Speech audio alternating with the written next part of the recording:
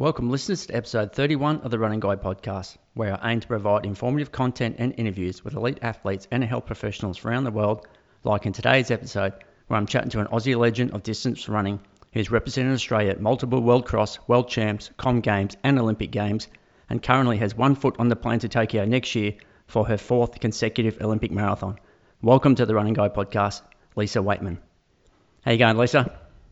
I'm going great. Thanks for having me. No, fantastic. It's great to have you on the show. Been a bit tougher for you Melbournians down there during this COVID lockdown. Must be nice It, to be returning back to some sort of normality. it has. It's lovely to have a goal in mind. It's lovely to be back on the training track with all that freedom. So, yeah, I certainly can't complain down here now. It's given us an opportunity to use some of that resilience that we learn when we're preparing for a marathon, hey? Certainly had a lot of practice of that. Now, you're one of the inspiring elite female athletes around the world that sort of juggles representing your country with a working career and motherhood, which is an amazing effort. So I'm just wondering, what sort of structures have you sort of implemented over those years that sort of allows all those responsibilities to sort of mesh together? Yeah, I've got an amazing family. So they're the key, really, with parents I've got my husband's parents are in Creswick, just outside the running mecca of Ballarat. So we spend a lot of weekends there training around the forest and meeting some of the Ballarat locals on weekends for some runs around Vic Park and of course, around Lake Windaree. Sure. And Pete gets looked after, our little boy. He's just turned 6, so he has wonderful fun in the country while we're out doing our training with his grandparents. And then we've been really fortunate that my parents only live, half a K away. So my parents, my sister, we're all in a little bit of a triangle where we live. And so Pete's, well looked after while Lachlan, my husband, and I get all the training done. So that's how we do the whole juggle in the last sort of 6 years. But prior to that, I've also had full-time job, as has Lachlan. So I'm at IBM and, coming up to a couple of decades, I think, there. And Lachlan at ANZ Bank. And we just, we live out of our cars sometimes with training, have our clothes in the back and finish work and jump into the running gear and run to the location that we want to do our session and all of that. So, yeah, one beauty of running is that you can fit it in anywhere as long as you've got a bit of organisation and you've packed right. So, you just try and squeeze everything into the exact moment and no time to procrastinate. I think that's key. Yeah, no, definitely. What sort of running is Lachlan doing these days? Does he compete in fun runs or what's he up to? He's pretty much been helping me. He was going to run and pace Chicago Marathon just, last year for me. And, we had some pretty big goals to hit a good PB in Chicago, but I ended up getting food poisoning and he ended up breaking his sacrum. So, all things were geared towards us both having a good PB in the marathon in Chicago. But, things don't always come to fruition and go to plan. So he's attempting that again with me next year. So we'll try and chase the goal that we had for Chicago last year, and now we'll just try and chase it in 2021 instead. Fantastic. Look, let's chat about your PBs, and you could sort of fill us in on the details around these events. Now, some of the World Athletics times sort of vary from what you have stated on your blog site, so probably World Athletics needs a bit of a refresh or an update. So I'll just get you to correct them as we sort of work through them. So let's kick off with your 1500 metre down there in Melbourne, December 2005, where you ran a 4:23. How's that one sound? Oh, do you know, I would not be able to recall that. Sure. That's like back in the olden days, Yeah. isn't it? As the kids say, yes. Yeah, look, I can't recall too many. I remember as a junior, probably the only 1500 that really sticks in my head as a bona fide trying to be a 1500 metre runner at the time was probably a all schools event when as a youngster, Dad and my sister and I drove up to Canberra and ran nationals, and I ended up getting stepped on the back of my shoe by another competitor and ended up having to kick the spike off because it was half off and running the race with only one spike on. So so I think they're the types of memories I have for 3K, 5K events back as a junior. more so than anything as an adult. I think I certainly moved up the distance in my sort of late sort of mid 20s, and anything on the track, shorter than 5K was something that was just an experiment, I'd say, at the time. Yeah, sure, sure. Well, I'll give you the 3,000 metres, and this was only a year later, so again, you may not remember it. There's 9:22 in Melbourne in November. Yeah, I can't remember honestly that race. I think I went on to do some time trials, I think, with Lachlan later on, just out at Doncaster, and ran a few 9:11, 9:13. So I think I can remember those more than I could actually Mm. remember the races. Yeah. Well, maybe the 5,000 you'll remember because it was over there in Eugene, Oregon, April '07. You ran a 15:54:31. Yeah, I do remember that race. It was really fun. I actually won the run for the kids, I think, and we got a voucher to head over to, it was two flights to San Francisco for the very first run for the kids. I was really desperately trying to break 16 minutes. And so we thought that would be a fun way to do it. So yeah, it was great. I remember Lauren Fleshman got onto the start line of that event and was cheering everyone and saying good luck. And I definitely recall that, that early part of that race and how positive and inspiring those girls were, before the gun actually went off. And and then later I think I ended up running faster than that in a mixed race, just slightly, with a 15:51, running pretty much most of the race in lane 3 when Aberfeldy had an interclub 3K and there was about 50 athletes in the race. So that was a fun experience as well, just running around in lane 3 and getting a PB. So it's been a long time since I've ran too many 5Ks on the track since then. So certainly been in much better shape, but haven't really had that opportunity or had the desire to jump back on the track at the time. The marathon's always been the number one focus. 10,000 metres down there in Zatopek 2009. We'll talk about that a little bit later. You've been pretty consistent down there in Zatopek every year. So you ran 32:20:14 in 2009. Yeah, that race was a lot of fun. Such an amazing field, wonderful group of girls that we all supported each other and helped each other in that event.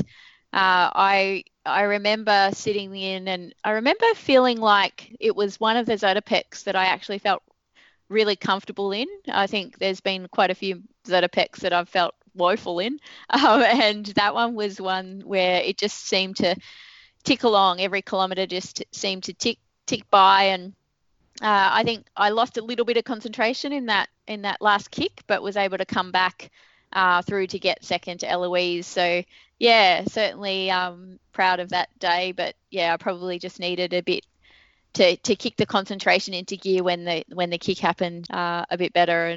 But that's I guess race experience on the track that I don't have a great deal of. Maybe I needed to stick at the 1500 a little bit more to be ready for all the moves.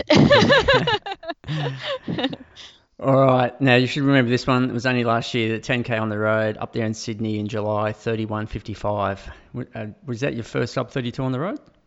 It was, yeah. Okay. Yeah, look, I love the Sydney Harbour race. It's such a great vibe. It's beautiful weather. The team looks after you so nicely. It's just a really special event. The start line's really pretty where you see all the older buildings in the bottom of the bridge. And yeah, it's just a really positive event. And I always feel really happy when I'm there competing in that one. So that certainly does put you in good stead for a positive opportunity to run a PB.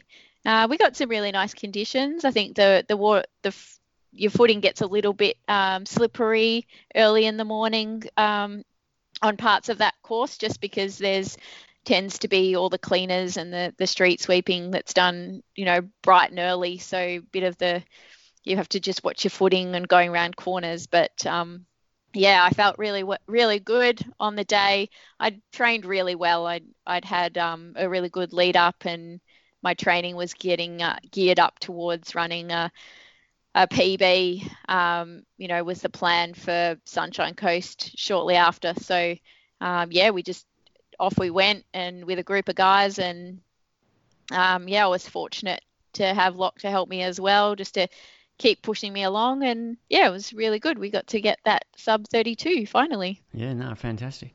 Sunshine Coast, you mentioned that's where you got that incredible PB up there, half marathon, August 68:48, beating your old Australian all-comers record of 69. That was a great event. It was yeah, it was fantastic with it with a bit of a bonus for people to chase. So yeah, tell us about that one.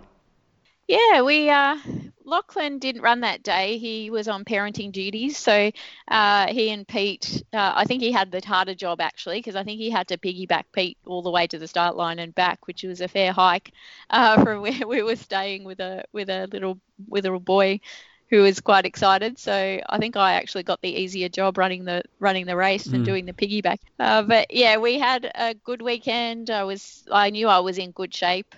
So it was just a case of making sure that, we ran smart, and, it was great that we had some good weather on the day as well, because that always has a positive or negative impact depending on what the weather brings. Yeah, look, it was a well talked about opportunity. Everyone was, talking about who was going to win and what times people were going to run. And so I guess that made for a bit more of an interesting race experience for everybody, knowing everyone was watching and wanting to see the end result.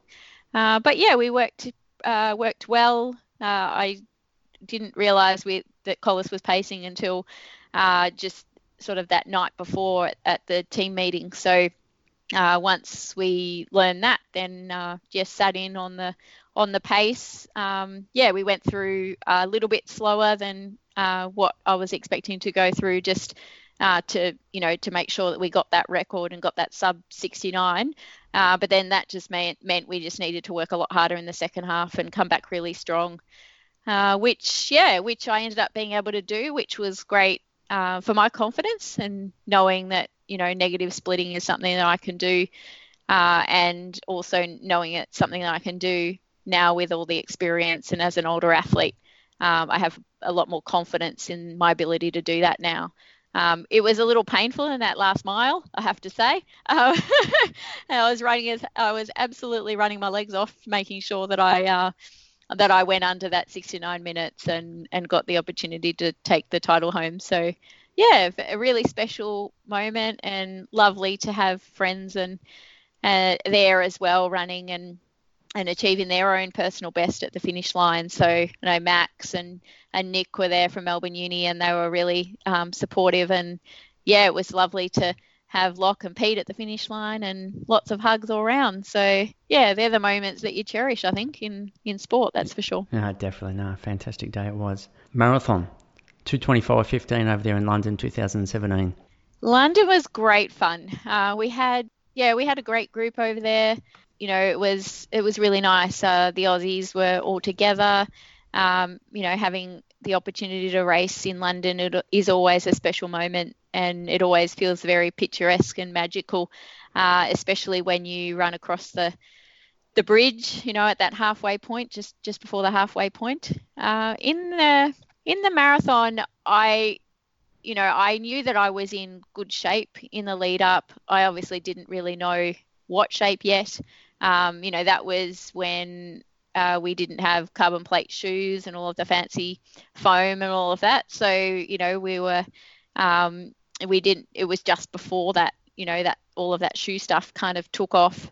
Unfortunately, I got a blister or my toenail fell off at about 37k, and it was like I felt like I'd been shot in the foot. So I was really not enjoying that part of the race. But it took, I guess, we started out a little bit slower in that race, and we had a couple of pacemakers, but the pace wasn't on check. And so I remember kind of trying to push the paces a little bit in the first sort of 10k, and then in the end, when I got to 17k, it just wasn't fast enough for the PB that I was chasing.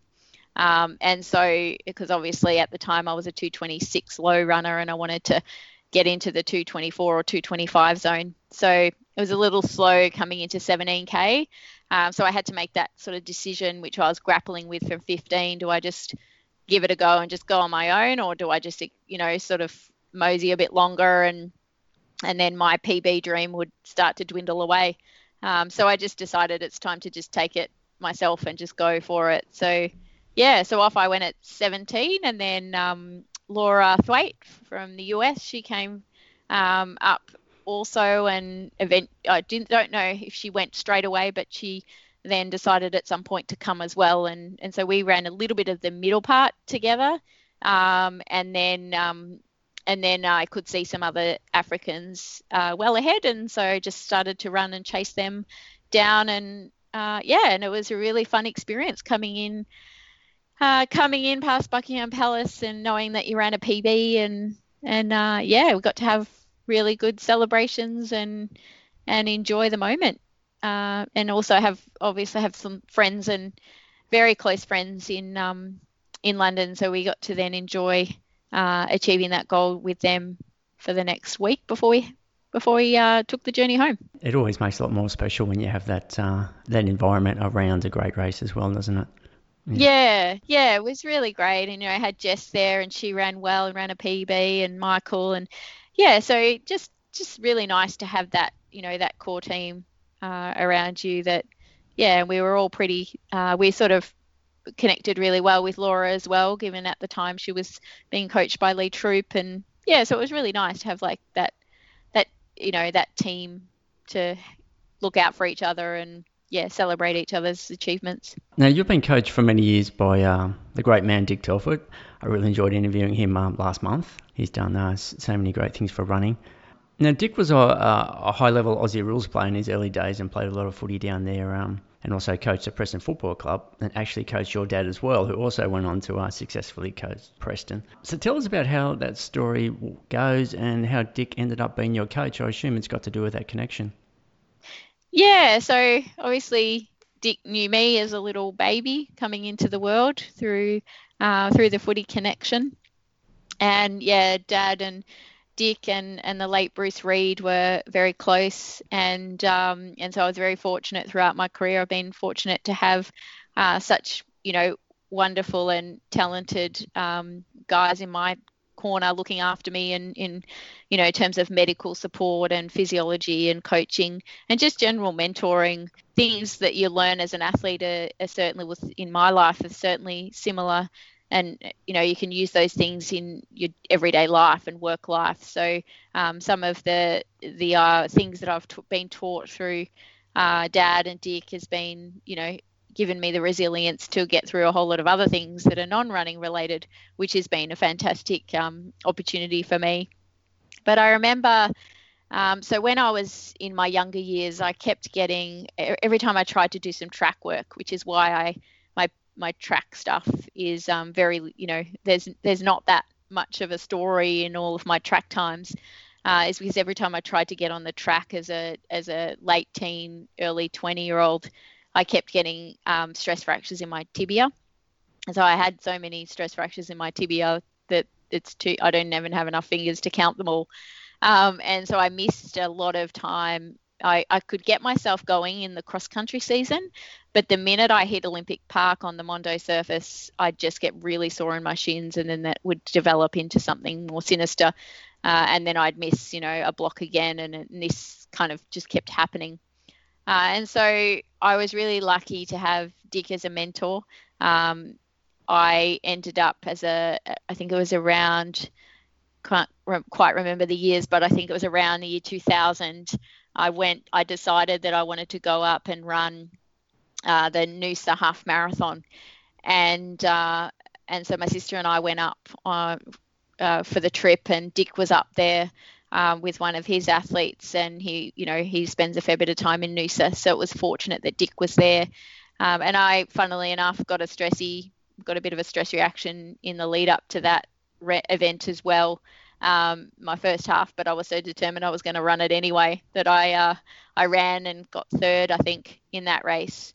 And at the finish line, I went and had a chat with Dick and talked to him about my situation and what was happening to me, and asked him if he could give me a bit of advice. And so at the time, he was like more than happy to help give me some advice. And he didn't obviously at the time know that I would then go on to achieve what I have done. But he was more than welcome to help me get out of this conundrum I was in. And yeah, so he helped myself, and at the time I had my junior coach Jeff Hawkins looking after me, and so he worked with Jeff and gave some ideas and set out a bit of a plan to try and get me uh, keep me on the park basically.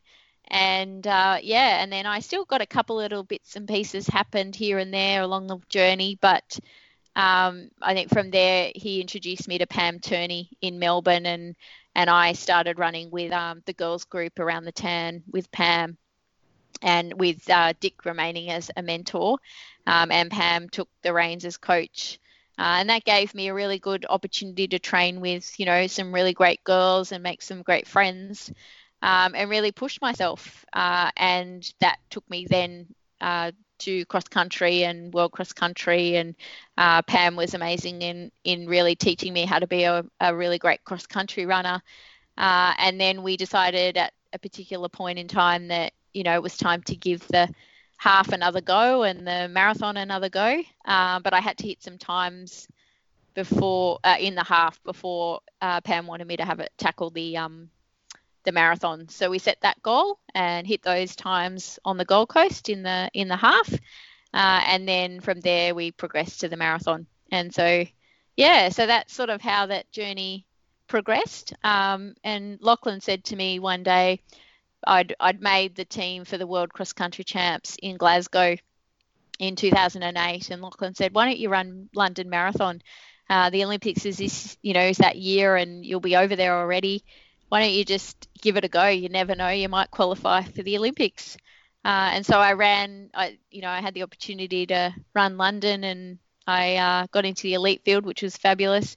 And yeah, time trialed a 2:32:20 for my first one, and was fortunate that Athletics Australia picked me to join Benita and Kate at the Beijing Olympics.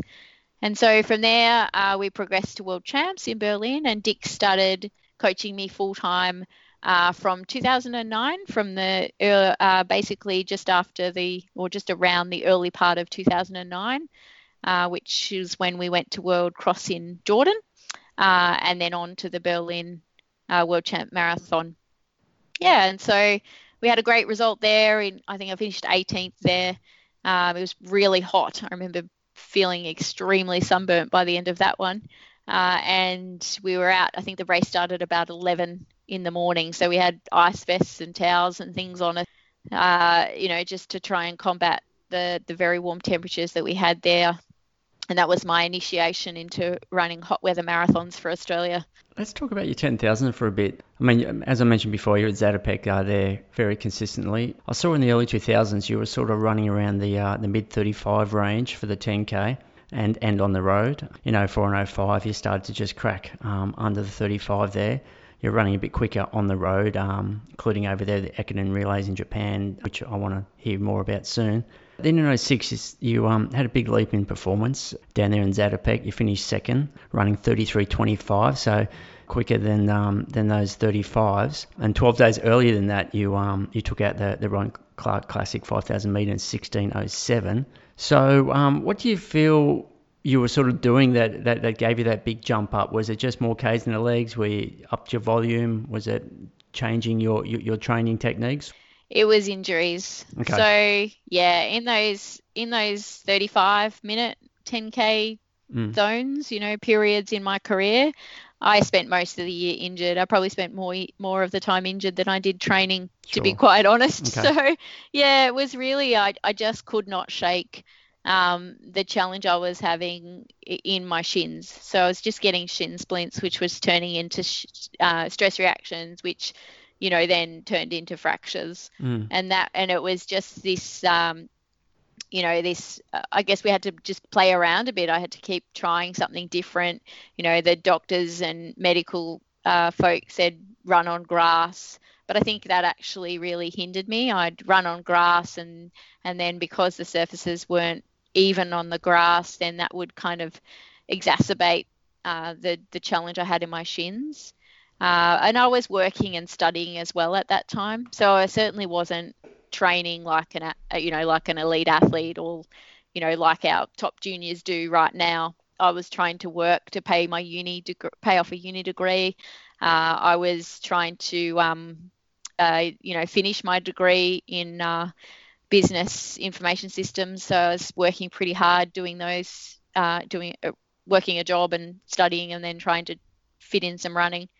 And then when I first started my career, I started as a graduate at PricewaterhouseCoopers, and I was working till all hours of the night as a graduate, proving myself and finding my way in my career. So, I look at it and look back now and I think, I wish I hadn't have stressed out as much as I did about my injuries at the time, because I think that, what happened to me as a junior and the time that I missed and the injuries I had kept experiencing were probably just, the way the universe worked out for me, because in the end, I'm really fortunate to have a great career at IBM, and I'm really fortunate to have all of my, family life all settled nicely, and I've been really fortunate to achieve the results I have in the longer distance events, which really is where where my talents lie. So I think in the end, even though at the time it was pretty frustrating to just continually get sore all the time, that once you get to my age, coming up to 42, and you start to realize that there's no that sweating those times is kind of a bit of a waste of energy, because in the marathon caper, it's certainly the latter years that you really hit your straps. So so it's just, it was all just meant to be, but at the time I didn't know that, as a youngster. Yeah, no, it's a good positive philosophy to have on that.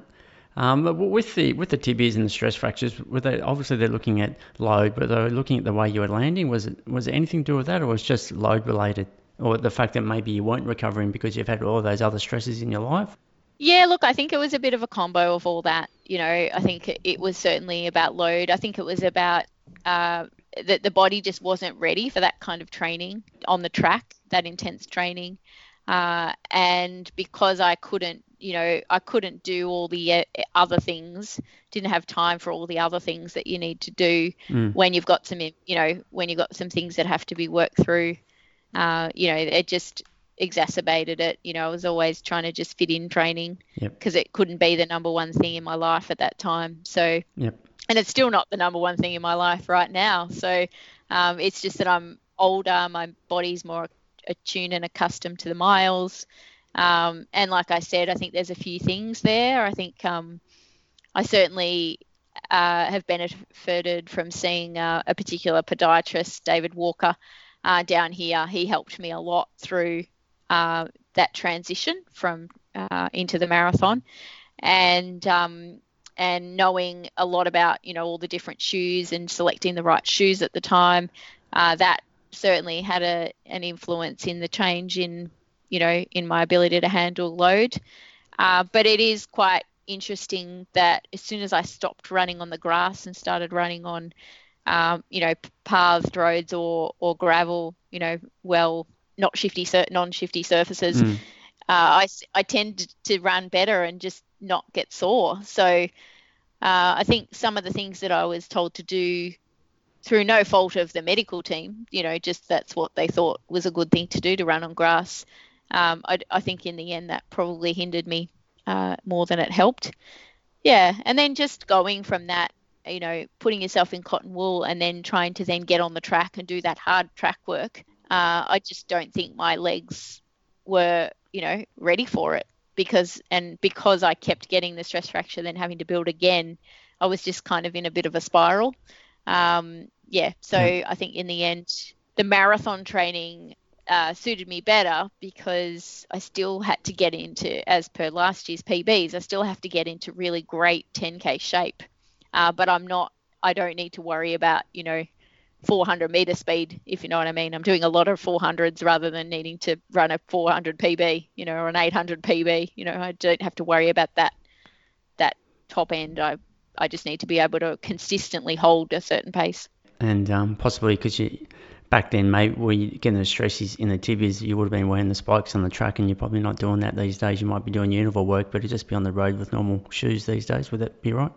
That's right. Yeah. My spikes Mm. are very clean, put it Mm. that way. Sure. Sure. All right, let's chat about Ekiden.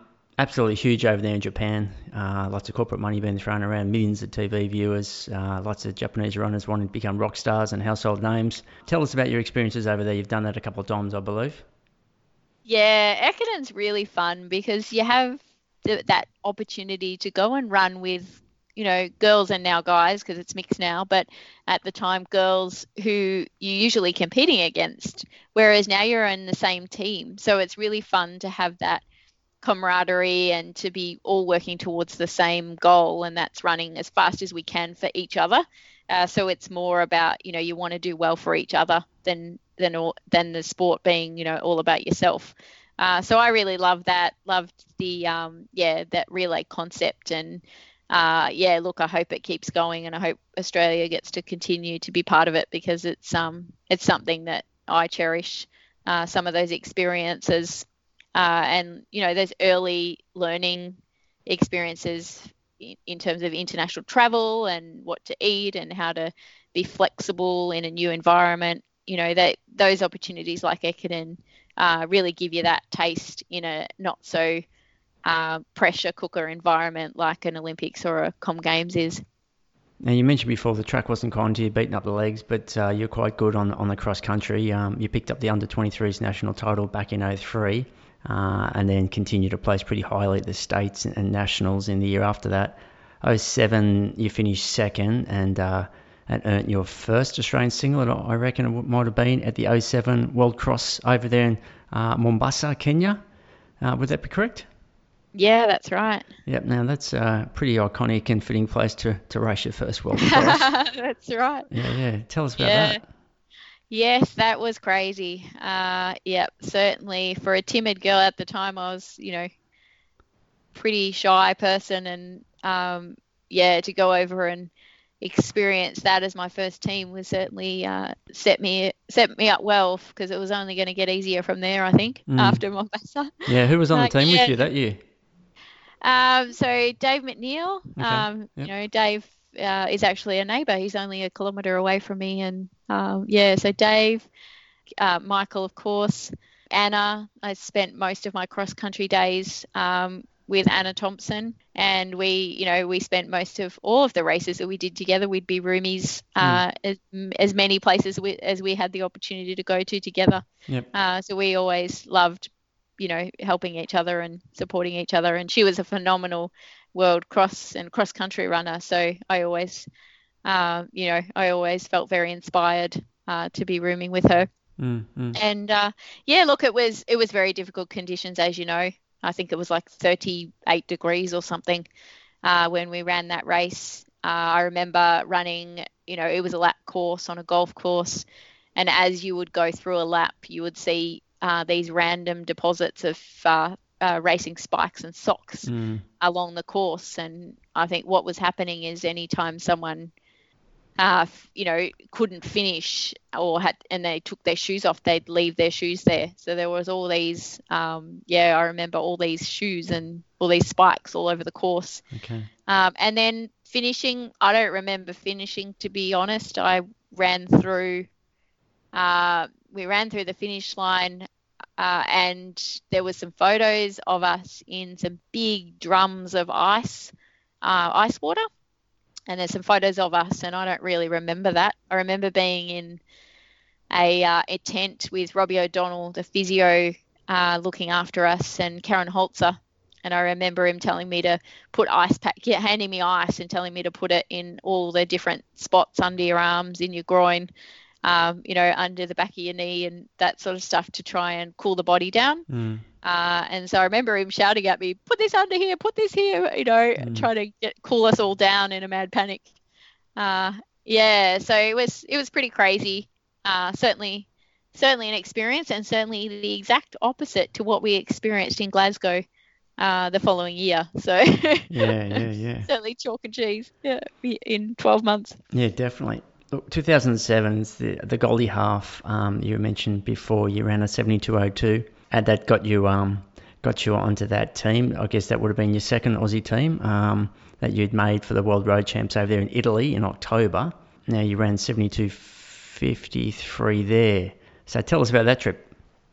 Yeah, so both World Halves I did, the one in Hungary and the one in Udine in Italy.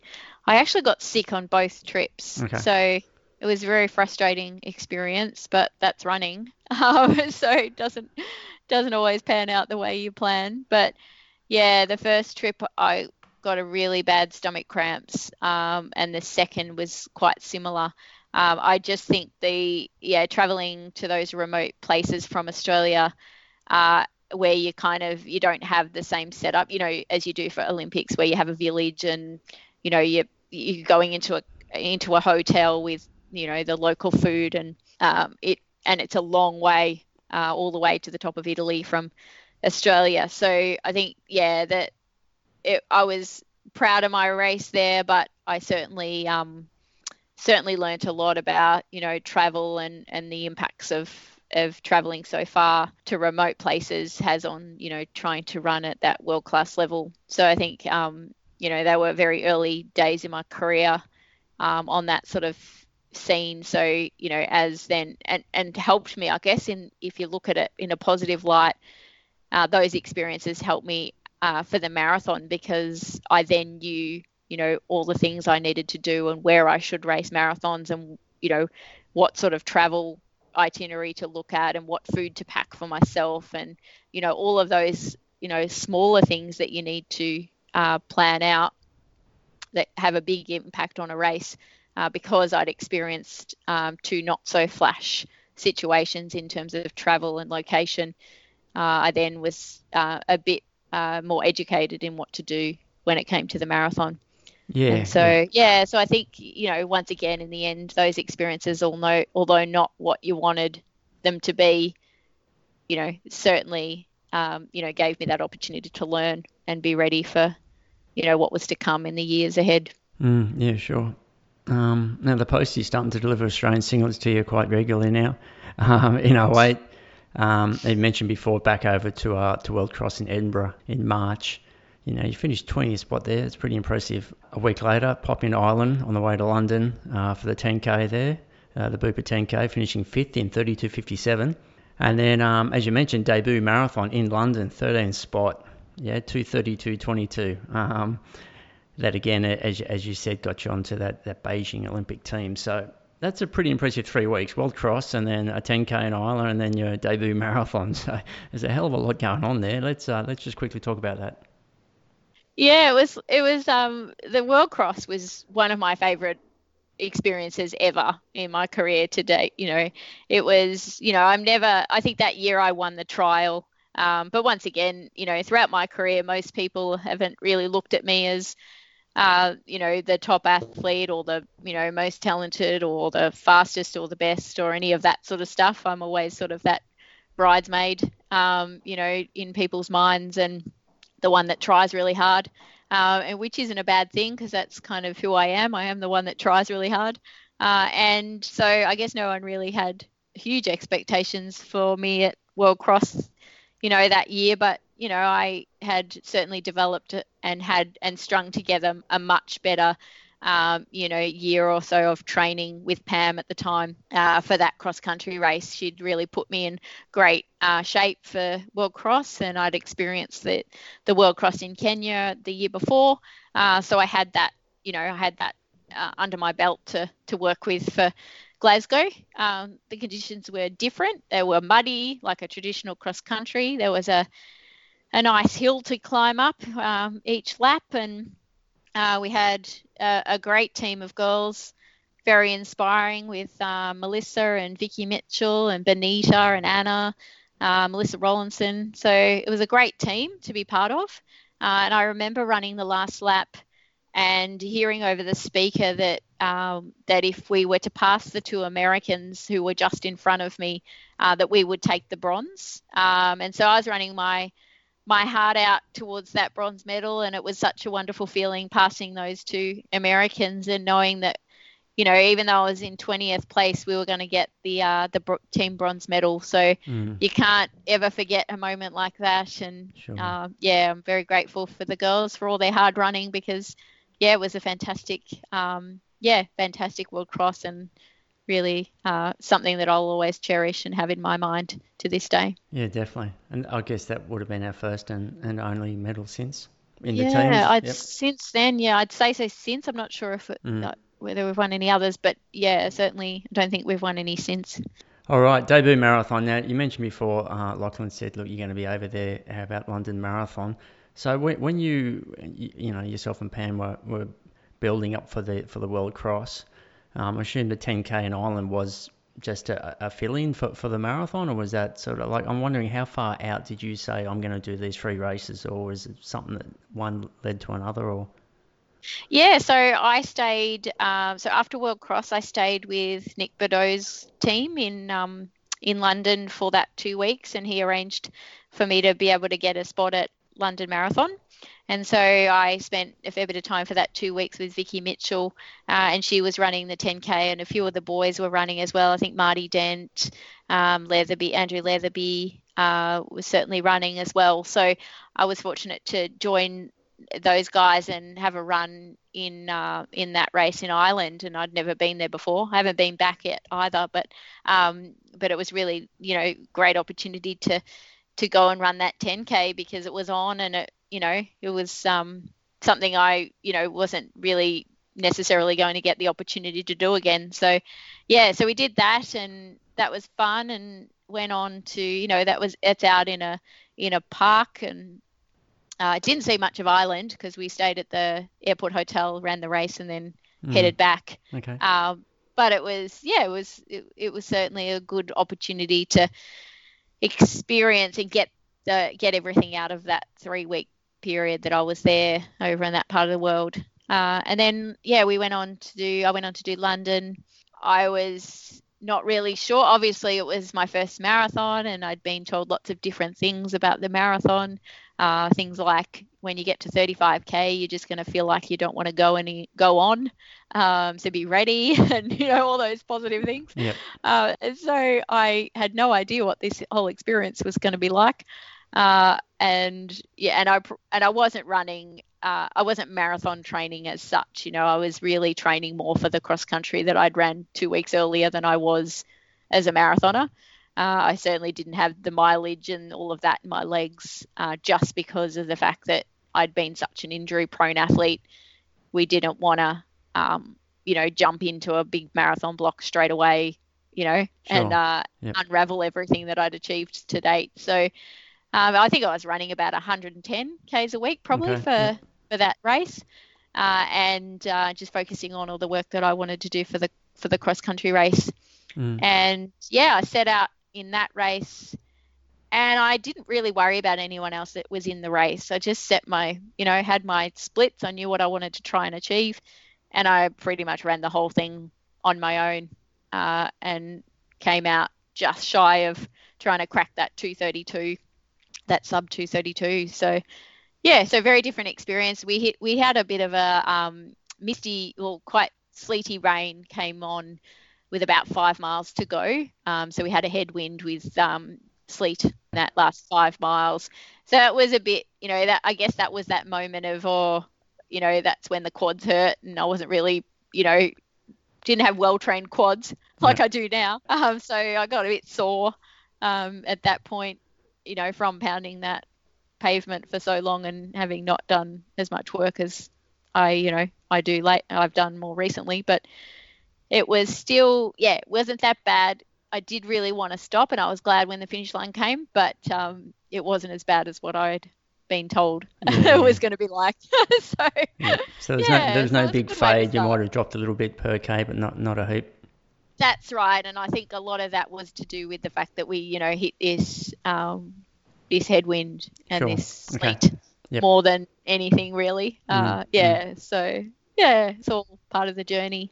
Yeah. And that 232 got you on the team for Beijing, as you mentioned. What was the actual Olympic qualifying time? You had to run. So I can't remember what the World Athletic Standard was at the Mm, time, but mm. it was in the 240s, I think, Okay. or 238. I think it might have been 238 for the Yeah, World right. Athletics. Yeah. But that at the time, Athletics Australia set 232 as our benchmark. Okay. And I was very fortunate that they still, I was the only other qualifier anyway. So it's not like I was, Benita and Kate had qualified and there was no one else that had ran Okay. anywhere near their time. So yeah, so it was good. I was next in line, and they did take me even though I hadn't gone under the 232. So I'm really fortunate that that happened because that kicked off my career. Yeah, first Olympics.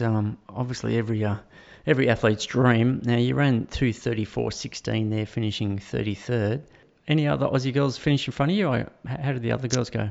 Yeah, Benito was about 22nd, I think, maybe Okay. Yep. first or 22nd. What, high 28s Uh, or like 29s, or do you know what she ran?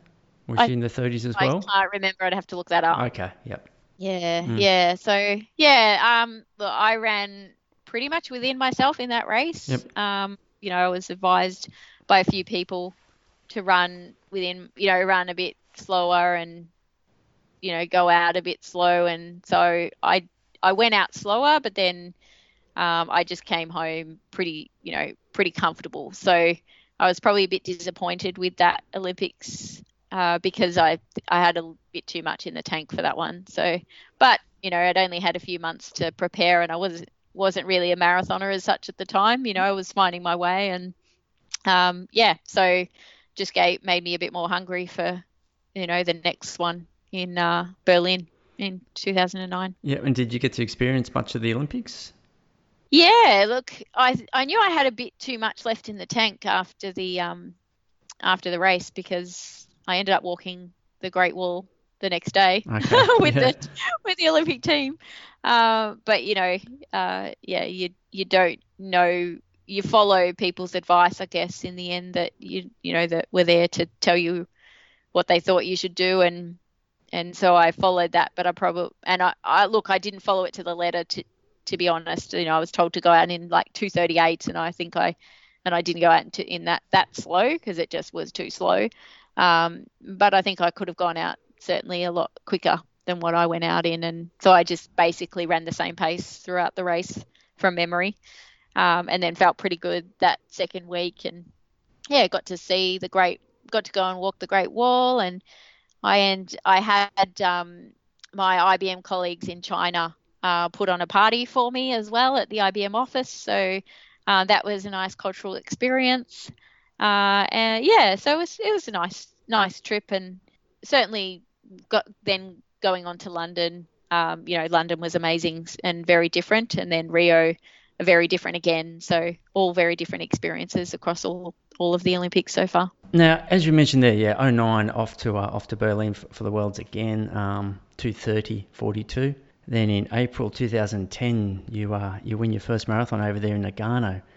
You ran your first sub 2:30 there, running 2:28.48. That's pretty huge. First sub 2:30 and winning a major marathon. Tell us about that one. Yeah, that was an opportunity I had. So I started working with Derek Frood as a manager. He was good friends with Dick, and so it was a really good chance to get his support to, start to get me into different races and experience different things. So that year I had the opportunity to run at Nagano. It was Locke and I went over, and with Kate Smythe as well. And her husband Craig, so we had a small contingent of us Aussies over there, and yeah, look, I was running along, and I'd really, after the 2009 World Champs, I'd had that experience under my belt, and I was starting to progress with a bit more mileage. And I was being coached by Dick at that point in 2009. And so we thought, running a marathon where I'd have, a group of men and women together would be a good experience for me. So that's why Nagano sort of hit the spot. And I was running along. I got to halfway. Oh, I remember I got to 5 or 10K mark, and the favourite actually not just did a sweep and knocked all the drink bottles off the table. So I didn't get a drink, in the early part of the race, which was a different experience. You And mean then on as purpose? we, yeah, well, I You're would not hate to sure. accuse, but it seemed very much on. All right. An It seemed very accidental coat hanger. uncoordinated if it really if it was. Okay. So we went along, ran along, and then by the time we got to halfway, all the other competitors had dropped off.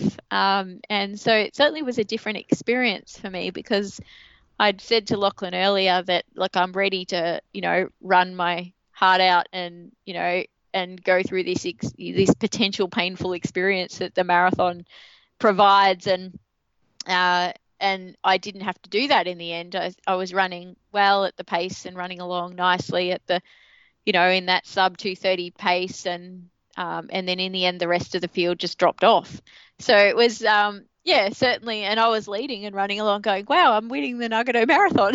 So it was a very different experience to what we had expected. I expected to be racing to the finish line, basically. I thought Yeah. I had a chance at winning the event, but I thought in order to do that, I'd at least be racing two athletes to the death. Yeah. But yeah, it didn't pan out that way. So Yeah. it then allowed me in the second half to just focus on my pace and my cadence, and just keep trying to target that 2:28 that we were going after. I mean, they must have treated you like royalty over there. They love their marathon running in Japan. Was that right or? Oh, they were lovely when Yep. we walked into the hotel. They Yeah. were all in the hotel, and handing out flowers and Sure. gifts. And yeah, look, it's wonderful running a marathon in Japan. Yeah. They're so kind, and Yeah. yeah, it's a great experience. Yeah, and that's what's going to make the Olympics more special. I think they're going to do a great job at it. Look, in these early days, I'm just interested with your marathon running. Like, were you still trying to fine tune your nutrition, and even today, do you have sort of a set thing that you go to, or are you still playing around with it, or never had any issues with taking in nutrition, no stomach upsets or anything like that? I've been okay up until Chicago, Mm. but I don't think that's necessarily to do with the nutrition that I had. I'm pretty sure that it was a food poisoning. Yep. So I have had the same plan from Dick throughout my Okay. marathons, Yep. with some tweaks in terms of the volume Yeah. of, because it really depends on the weather. So I've Sure. ran a lot of hot weather marathons in Yep. my career. Yep. I've tried to bypass a few, so I haven't nominated for a few world championships just because of what it does to your body, Yep. running in the heat so Mm. often. So, Mm. I've had to forego nominating for a few of them, Okay. just because every single one seems to be in the heat. Yeah. With the Moscow and the Daegu Yep. and all of those. So yeah, so it's but after Chicago, because I was so sick, vomiting from about 28K through to the end, I was just continually vomiting, which was horrible. I then just couldn't stomach the same drinks that I had been having, Yep. and gels. Okay. So it wasn't that there was anything wrong with them. It Yeah. was just that I have these memories and Yeah. these Sure. feeling of, Yep. Yep. So as soon as I got Chicago disappointment out of my system, got home, spent a week over there, and then got home.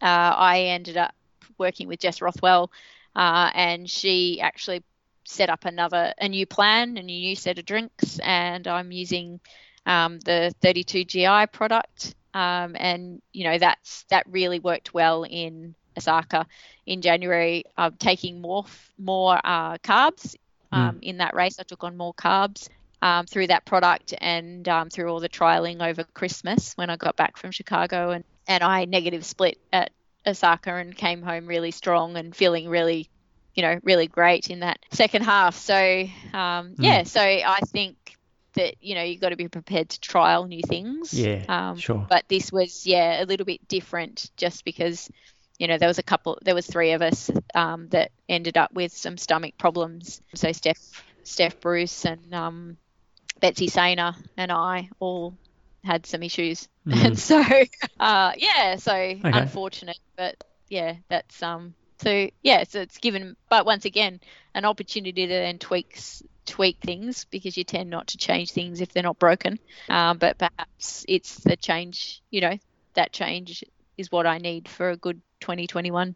Now let's head back 2010. You won that Goldie half.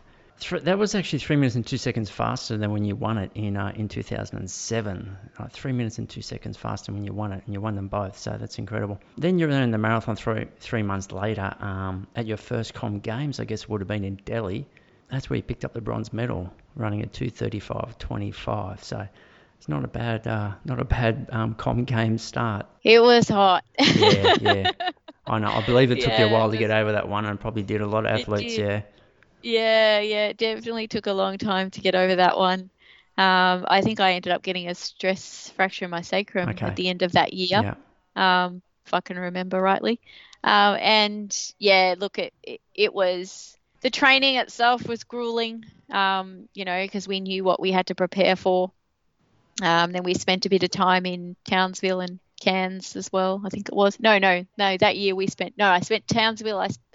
I had time in Townsville for Beijing Olympics. Then I had time in Palm Cove and Cairns with Michael and Dick and Lachlan for Com Games. But I actually, while I was in Cairns on the training camp, there was one Sunday, the Sunday before the race, where it started raining really heavy, and we were out on a Sunday run, and I actually tweaked my quad in this Sunday run, running sort of through the dirt roads. Then I think it was about 4 days I couldn't run before Delhi. So it's pretty stressful because, we'd done all this work, we'd done all the grueling training, and it was a bit 50-50 around how I was going to, be right for the race day. But thankfully it settled a fair bit, and then I was able to run reasonably comfortably. I think later on, like everything hurts when you're running a marathon in the last 10K. So, that it was probably exacerbated a bit by that and by all the stress on the body from that race. But but certainly having that, having had all the work in my legs and all of that in the lead up, the mind was certainly willing to push myself as hard as possible Mm. to try and medal. So yeah, so it certainly didn't go to nice and smoothly, that build up. There's always something that seems to happen to give you a bit of a stress to worry about in the lead up, but thankfully it worked out to secure a medal, because we'd certainly worked pretty hard for that. I see there in 2011, I had the wind knocked out of your sails there in the early part of 2011, and headed over to Frankfurt at the end of October and ran a 2:29:23, finishing 12th. So nice to keep that sub 2:30 box tick there. Yeah, so both Locke and I ended up getting osteitis pubis and a sacral stress fracture at Christmas. So at Christmas time of 2010. So we ended up trying to get back and run that marathon off a very small build up. So in Frankfurt. Yep. We went over to Boulder with Michael because I thought, I can't do this. This is going to be a tough ask to try and qualify. And so we decided, let's go away for the first time, and not work at the time, and get a bit of an altitude experience, and just put everything into it because I was going to need it. I had a really short window to go from being totally injured and having run for months to, running an Olympic qualifier.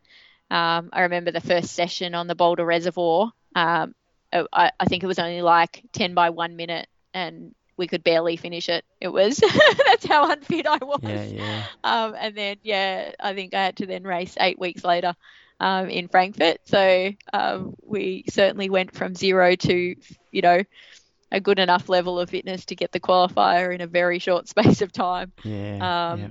And so I'm really proud of that race. But I remember running down the last couple of last 2 or 3K, and I had like tears running down my face because it was so painful because I hadn't ran one for a long time, and I'd been through so many injuries since the Com Games, and I had tears running down my face, going, I'm going to make this qualifying time, but my gosh, this hurts. Yeah, yeah. So, yeah, the things that you put yourself through, hey? Sure, sure. You just tell yourself, in an hour, I'll be sitting around having a drink, laughing about it all. So That's right. that's generally what That's I say to right. myself when it's getting ugly. Look, 2012 New York City half in March, running 70-10, 2K road wins in June at Lawney and Brisbane. You're going 32:17 and 32:46 there. Before your second Olympic gig over there in London in August. Now, imagine this was a PB, 2:27:32, finishing 16th. It was, yeah.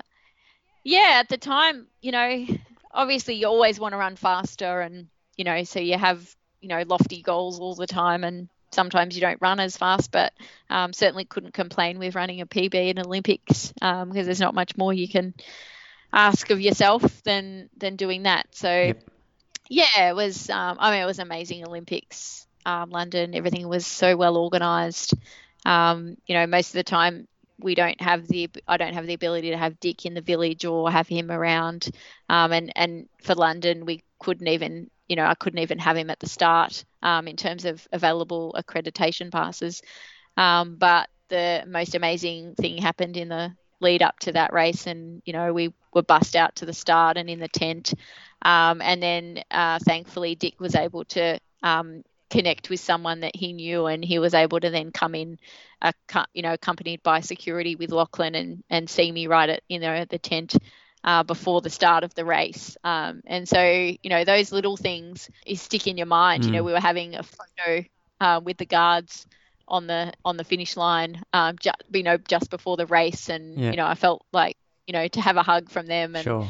a last few words and all of that is certainly has an impact on your positivity and your mental state when you're about to run a race like that. So if I think of anything related to London, I think of that pre-race experience that we had that I didn't think I would get. So yeah, so that was London. I think certainly loved running that course. And I remember I didn't see it was very busy. It was packed streets in London for the marathon, so and very noisy. So it was hard to pick anyone out in the crowd. But I remember seeing one of my idols as a junior, Natalie, who ran for Doncaster, and I remember her sticking her arm out at one point on the course and waving her arm and yelling out my name. And she's the only person I recognised from the whole from the whole course. But it was so nice to just see her in amongst seas of people Yeah, in that event. Yeah, fantastic. certainly can't complain with that.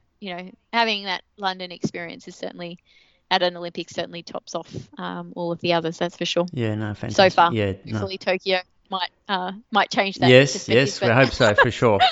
but it certainly was my most favourite.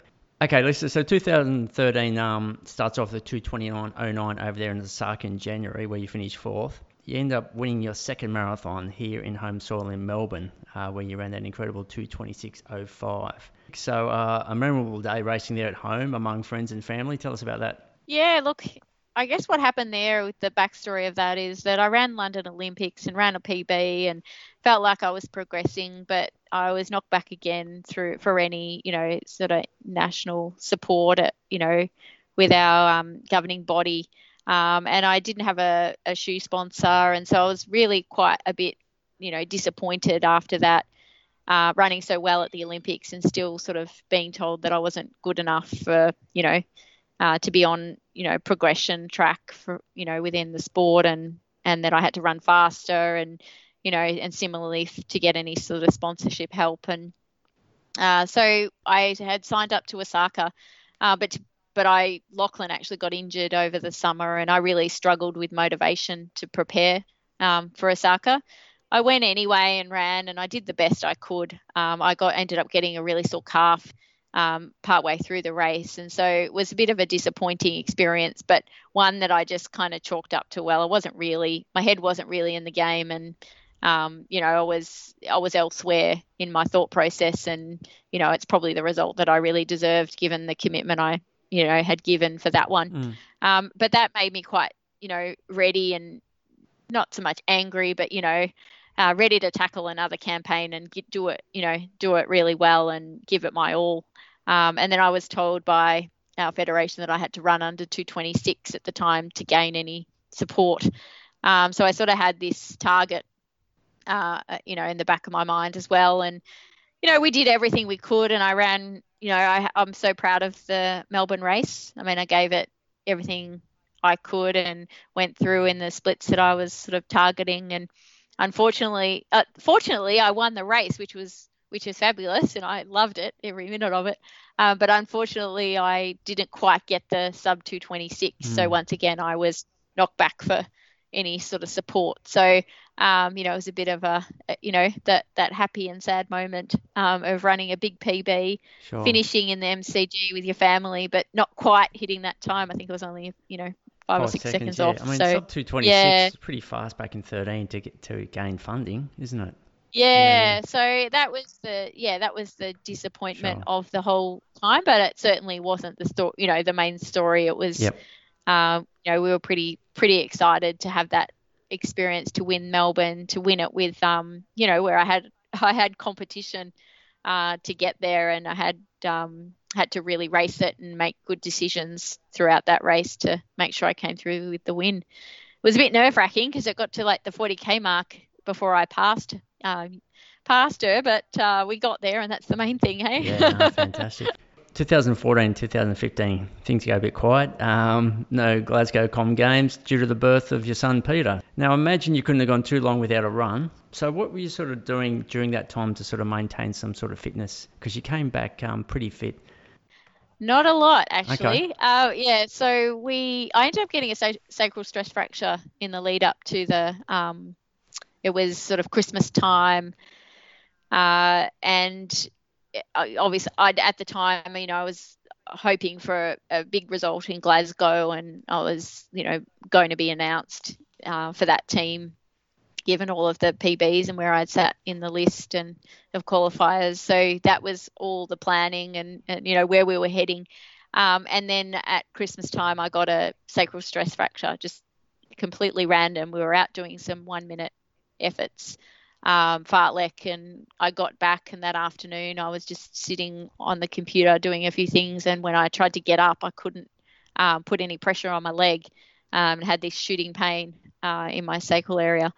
And so once I learnt that, the doctors said that I had to have 3 months off. And so I said to Locke, well, this may be a sign. Perhaps we've wanted to start a family. So, and we were going to do that immediately after Glasgow if I could do it, if we could fall pregnant quickly enough. And yeah, and so we thought, well, this might be the Yep. the universe telling us what to do. Sure. And so fortunately for us, two things happened. The injury got the injury healed really quickly. I ended up using the Alter G after about 4 weeks, 4.5 weeks. I got on the Alter G for the first time and used that. And I actually got fit. I was meant to run the New York City half as well, and obviously I didn't continue that campaign, but I got really fit, and we had a wedding in the US at the time in March, and so we went over for that, and I was running around Central Park, and I started to feel I did a lap, and I thought, wow, I'm really fit. I can't believe how amazing I feel. I might be ready for the Com Games, and and so we thought, oh yeah, we'll be right for Com Games. And then when we got back from the trip, we realised that I was pregnant, so we Okay. had a different celebration. Sure. Sure. Yeah. So, Yeah. yeah, so really, yeah, I'm really glad that I was able to fall pregnant so quickly, Mm. because you worry as a female distance runner, whether it's going to take a while and Sure. whether you're going to have challenges there. So yeah, we were so over the moon that it happened so quickly. And Pete's a little champ, so Yep. certainly, yeah, certainly been the best thing I've done in my life. And I know Lachlan will say the same thing, that he's a little gem. Yeah, fantastic. And his middle name's Richard, named after your current coach. That's a very nice thing. That's Yeah, right. yeah. Both our fathers are Peter, so he's Peter.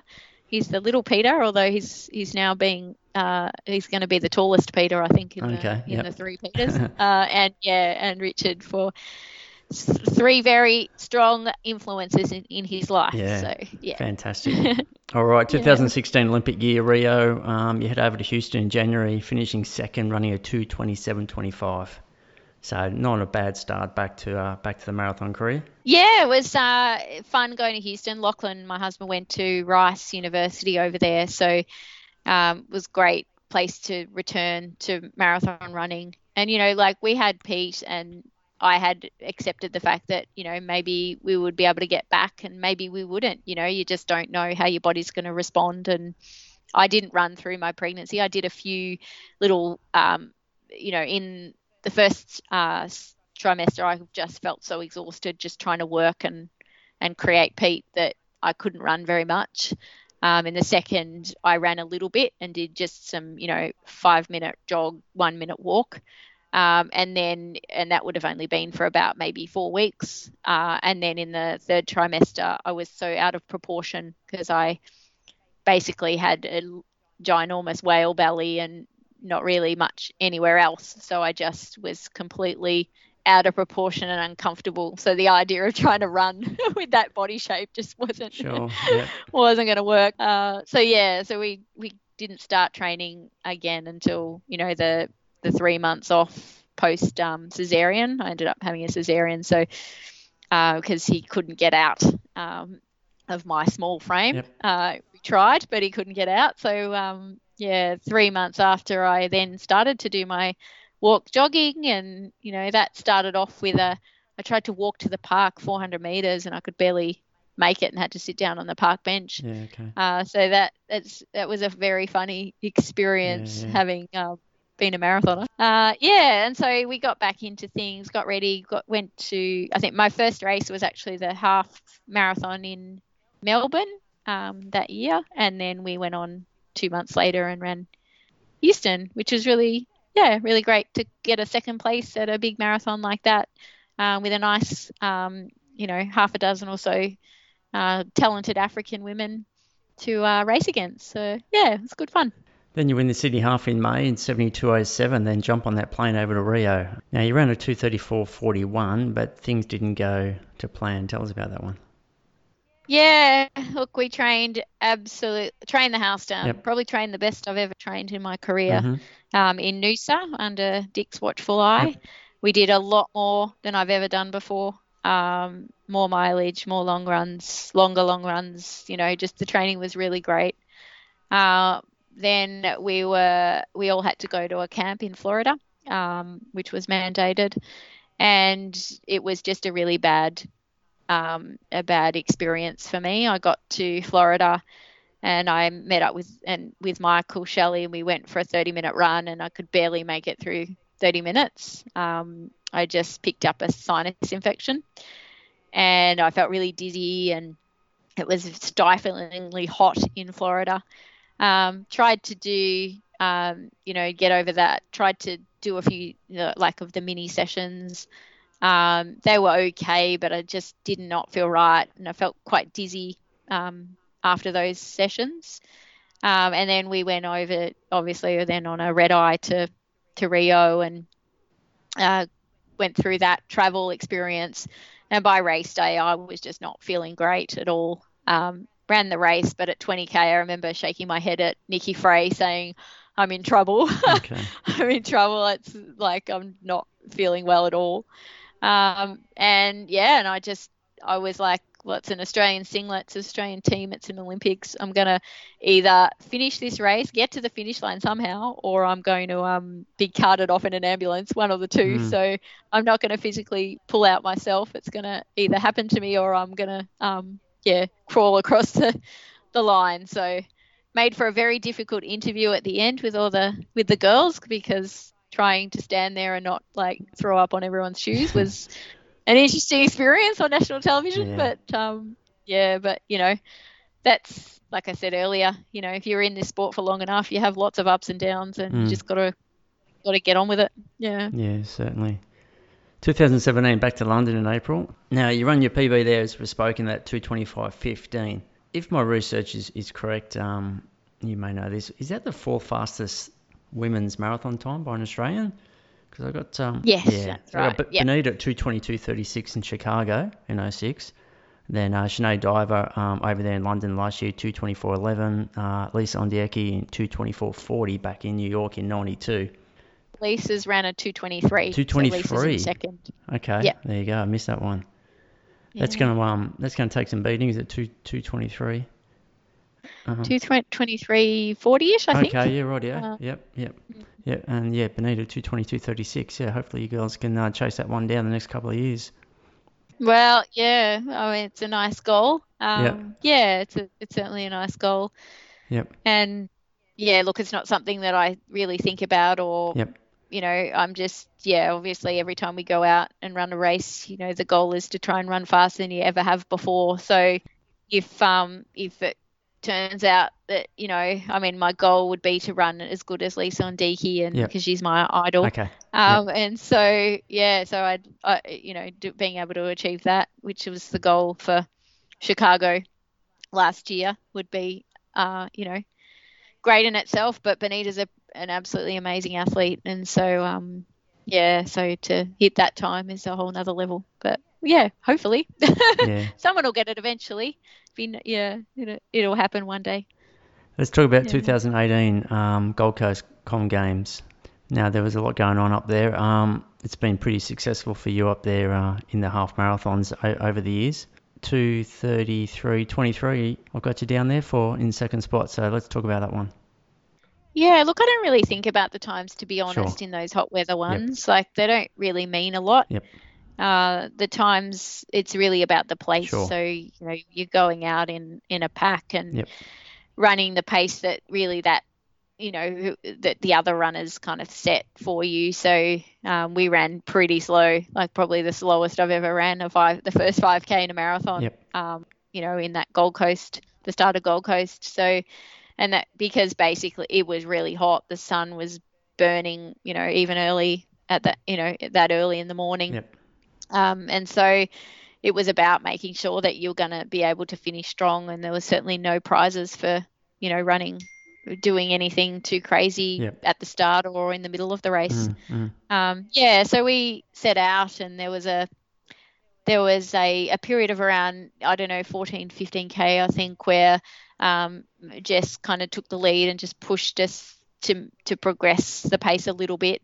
But I just kind of stuck at the pace that I was comfortable at the time and just didn't want to do any big jumps in change of pace. So, yeah, so I know it sort of looked like I fell off, but it was kind of just me just doing my own thing and wanting to make sure I was comfortable in that second half. And yeah, just sort of progressed through and got back on to the girls. And yeah, then we sort of just ran together for quite a large part of the race until that latter stage when, when Helania took off and off we went and tried our very best to hold on and get to the finish line, really, Yeah. in Yeah. the heat. Yeah. Sure. So yeah, I just saw she ran Valencia on the weekend and broke 2:20. Oh So wow. Okay. Yep. Jess and I, yeah, we should be really proud of our races on the Gold Coast because she's certainly blown it out of the park since then. So hopefully that's good signs for the two of us. Yeah, for sure. I mean, you picked up the Yeah. bronze there in Delhi in 2010, and yeah, like 14, pregnant with Pete. So I guess up there in 2018, you're hoping to go one spot further than you did. But yeah, look, there may be another opportunity at the next Com Games to grab that number one spot. That's for sure. Yeah, so it's all just depends on, what happens and Mm, how it's all structured sure. because I think we've got World Champs and Com Games at the same Yeah, time it's a or funny year. practically at the same Yeah, time. Yeah, yeah. so but for now, I guess the key focus is on trying to get that, get a good PB in the marathon next year Yep. and then get that spot for Tokyo. Look, Olympic year in Tokyo next year. Let's have a quick chat about that. What are you going to do between now and then, and will you do another marathon? Yeah, look, we've had it a little harder in Melbourne. Yep. So, with our hour of exercise and all of that Yep. and not knowing when we can race. So we just kind of maintained a level of fitness, but certainly not wanting to put ourselves into any sort of hole, especially when the virus was, at its peak here. So Yep. just wanted to make sure we were always just fit and healthy, Yep. really, Yep. until we had some plans. So now we've got some plans. We can, I think, a little bit of track has started in a small contained Sure. environment, and we've got Zertepec in January, which is a potential option. But and then got Hobart Bridge Run probably in Feb. So they've got the big race this weekend in Launceston, Yeah. but I'm Yep. just wanting to build now and Sure. just get ready for most likely the February Bridge Run and have another crack at running a PB there. And bettering my time from that a couple of years ago there. So that's the next one on the cards, and then we'll just look at what other races are likely to go ahead from there. I think there's a likely opportunity in April for us to have a qualification race for the marathon. Okay. That's still getting worked out, Yep. and that would be in Australia, just because there's not really any opportunities internationally to have another run. Sure. So if that all gets organised by Athletics Australia, then I'll be ready to go and do that. Yep. And so that's what I'm gearing up for now, to be ready for a marathon in that April month Sure. Unreal. to try and run a PB and Yeah. secure a spot. Yeah, no, that'd be fantastic. There's been a bit of chatter about Athletics Australia putting up a qualifying marathon rather than have to do Hobart or Canberra. So yeah, hopefully that goes ahead, and that'd be fantastic for everyone to watch and for you girls to race. Yeah, and I think it'd be nice to have. I mean, most of the Olympics I haven't ran a marathon prior to the Sure. actual race in that year. Okay. But this time, we haven't raced for such a long time, Yeah. and so this time it might be a good thing. It'll be a little bit too close to the Olympics. Yeah. But that's how the cookie crumbles. So Yeah. you need to just roll with it. Yeah, and I guess it'll give those other girls a chance to get that ticket to Tokyo. So they'll be keen for it as well. Yeah, that's right. Yep.